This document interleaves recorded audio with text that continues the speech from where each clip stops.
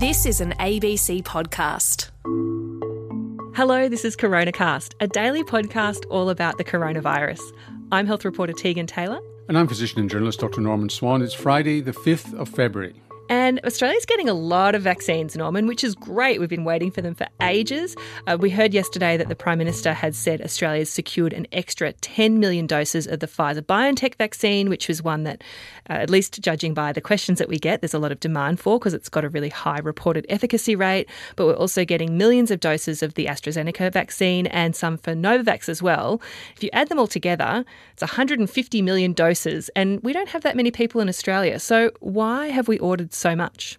Insurance policy is one of them. So, for example, in the post-marketing, we might as well call it post-marketing or post-use surveillance, I suppose 100 million people or more as we speak have been immunised around the world.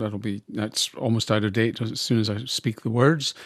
But it's still possible that as more vaccines come on the market, that rare but serious side effects emerge. So far not. It's unlikely at this stage. But you'd want to have a bit of insurance up your sleeve in case that happens. Then there's insurance about transmission control. The strongest evidence on transmission control actually at the moment comes from the Astra trial, where they're claiming now, and I don't think the data have been published, that it's 67% effective at reducing transmission. Well, if that's the case... The Astra vaccine. The Astra vaccine. If that's the case, then it's roughly the same as the level at which it prevents disease if you're giving 2 doses 3 or 4 weeks apart. So then you would assume on a scale-up basis, Pfizer and Moderna are going to have an even higher reduction in transmission rate, all to be proven. In Israel, they, again, not published data, they seem to be showing reduced transmission rates. So basically what we're saying is, that, in addition to not getting the disease because you're protected by the vaccine, you're also not passing the disease on to someone unwittingly. That's how this all ends.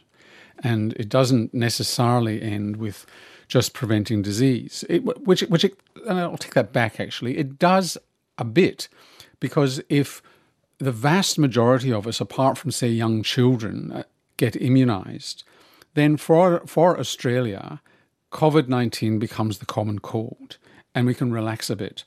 But if, let's say, only 70% of Australians get immunised, 30% are vulnerable to severe COVID disease, and less, we said this before on CoronaCast, far fewer than 1% have been infected. So that's an awful lot of Australians exposed to severe COVID disease, and we could have a terrible pandemic if that occurs. So you really want reduced transmission. And I imagine that if they can, and I was going to talk about this the other day, but the Kirby seminar that I attended, which we talked about in terms of vaccine hesitancy the other day, Ryan McIntyre spoke about the data on the vaccines. What you want is a vaccine that's much better than natural infection. And what you have with Pfizer and Moderna, and probably Novavax, are vaccines which are giving you a much better immunity, believe it or not, than the natural infection. Astra, it's not clear at the moment that it's much better. And if it's much better than natural infection, then it means it will last longer, be wider spectrum probably against variants, and have a much higher chance of reducing transmission to a greater extent. So if you get 80% of the community covered with Pfizer and Novavax, at least on current data, then and they reduce transmission, you're much more likely to have a more protected population. And the people who don't get immunised are protected by the people who do, which is largely what happens with measles at the moment. We don't have measles in Australia. There are a small percentage of people who are not covered against measles, but the fact that most of us are immune to measles, and if we get infected with it, we don't pass it on, means that we're protecting the people who are not. That's what herd immunity is all about. The herd protects the few. And that's what makes anti-vaxxers, one of the reasons I'm so angry about anti-vaxxers, is that they hitch a ride on the fact that everybody else gets immunised. So transmission reduction is very important. The news seems to be getting better and better with Astra, that the longer between doses, the higher the efficacy, seems to reduce transmission. It may not be that bad. And as I've said before, if Astra is the one on offer, that's the one I'm going to take, because it will reliably, like the others, very reliably, turn COVID-19 into the common cold or even no symptoms at all. Well, one of the questions that we're getting a lot from our audience is who will be eligible to get these vaccines? Not necessarily the people in the priority groups, but people who aren't necessarily Australian citizens, or, you know, if I'm a permanent resident, do I get it? If I'm on a visitor's visa, do I get it?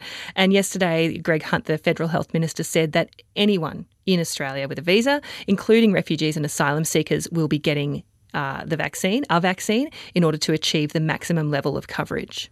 Absolutely. You cannot afford to sit on ideology with this one, and prisoners need it too. Prison is a high-risk transmission environment, so prisoners need it too. Anytime you've got large numbers of people in close quarters, that's a recipe for it to spread. What sits there behind that comment from the Minister is herd immunity, is that the more people, the fewer people you've got vulnerable, the more likely you are to reduce transmission of this virus and the prevalence of the virus in the community, as well as making it very unlikely that people are going to turn up in hospital with this disease. They're going to get a mild disease or none at all. So speaking of virus in the community, both people in Western Australia and in Victoria are watching really closely to see if the hotel quarantine escapes that we've seen are going to turn into something more. But WA yesterday recorded another day of no new cases in the community. They're in full lockdown. That was day number 4 for them.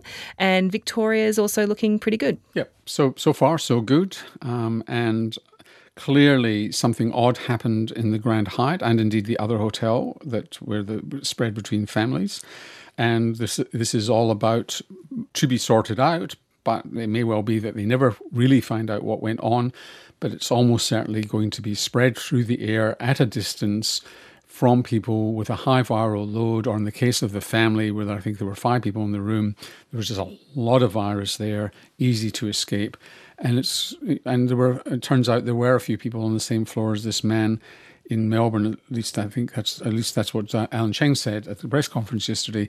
In which case, again, exposed to virus through the air, no matter what the testing of the ventilation showed, it must be through the air. It's hard to see how else it could have happened. So there's some other really big coronavirus news happening next week, Norman, and it's that you are finally taking a holiday after 232 straight episodes of Coronacast. I am. Sadly, it won't be to Rottnest, but, you know, that's for the future. I just live in hope. The quackers are waiting for you. So, yes, Norman... Oh, by the way, I must thank the anonymous person, they didn't leave their name, who sent me a pair of quokka socks. Oh, stop. Seriously. Lovely quokka socks, which I will wear with pride when I land in my shorts, sandals and long socks, British style, on Rottnest. So thank you very much. And this is not, please do not send us any gifts, but I do have to thank this person for sending me these socks. I'm trying to think of a way to portmanteau quokka and socks, and I'm like, swackers? Yeah. Quocks? Yeah. Send us your suggestions. Quocks. Quocks. Wear some quocks with your Crocs, Norman, when you're on holidays. So I assume I'm irreplaceable for next week. Well, we sort of thought that any Scottish person might do, Norman. So we've lined up Ewan McGregor, David Tennant's going to come in, Mary Queen of Scots, maybe that horse from Braveheart. That'll do the trick, won't it? Yeah, that'll be good. Excellent. They'll give us all their hot takes on jobbies and, I don't know, masks. What do you like? And Glasgow kisses. Glasgow kisses. No, seriously, we've got some really exciting experts lined up for next week. It won't just be me talking. So send in your questions as usual, abc.net.au/coronacast. But we've got some questions to ask you before you leave, Norman. Are you ready for Quickfire Friday? I am. Deep breath, ready to go. Quokka socks off. Okay, let's go. What medical conditions will prevent or limit COVID vaccination? Well, medical conditions, you can't call pregnancy a medical condition, but pregnancy at the moment is an open question because the vaccines have mostly not been tested in pregnant women. It's highly unlikely it's dangerous, and different countries have different arrangements. We've yet to see what's going to happen here. So that's one thing. Young children is another, again, just to be sorted out as time goes on. And as we get towards the end of it, we'll find out. People who are immunocompromised do need to have this immunization, and it's quite likely that the immunization that they should have is in fact the Pfizer one, because that seems to give a much stronger, deeper response. And if you're immunocompromised, you want to stimulate your immune system quite deeply. So there's that. People who've had an anaphylactic reaction need to be careful with the Pfizer vaccine. Yet to be seen whether there's any reactions to the Astra one, but it's a compound in the Pfizer vaccine that does it. So, and at the moment, I don't know of any others, but if you're extremely frail and your doctor, the person's doctor would say, look, you've only got a very limited time to live, then I think most people would say that you probably shouldn't have the vaccine because the stress on your immune system may be too much. Apart from that, it's not entirely clear who else would be contraindicated. What's the difference between the South African variant, the UK variant and the Brazil variant? Are they all the same thing or are they different? No, they're different. They have some similar mutations in common, but they also have very different mutations. The Brazilian one, less is known.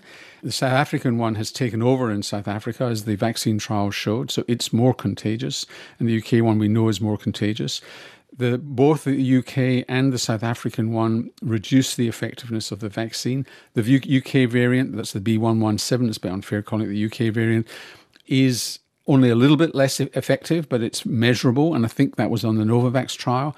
And the South African variant is quite a bit less effective, but still effective, and certainly effective in turning COVID-19 into the common cold. So that's the story as we know it at the moment. It was a very quick Fire Friday. We're out of time now, but thanks for listening, and I'll see you next week. And I'll see you the week after. Bye for now. See you then.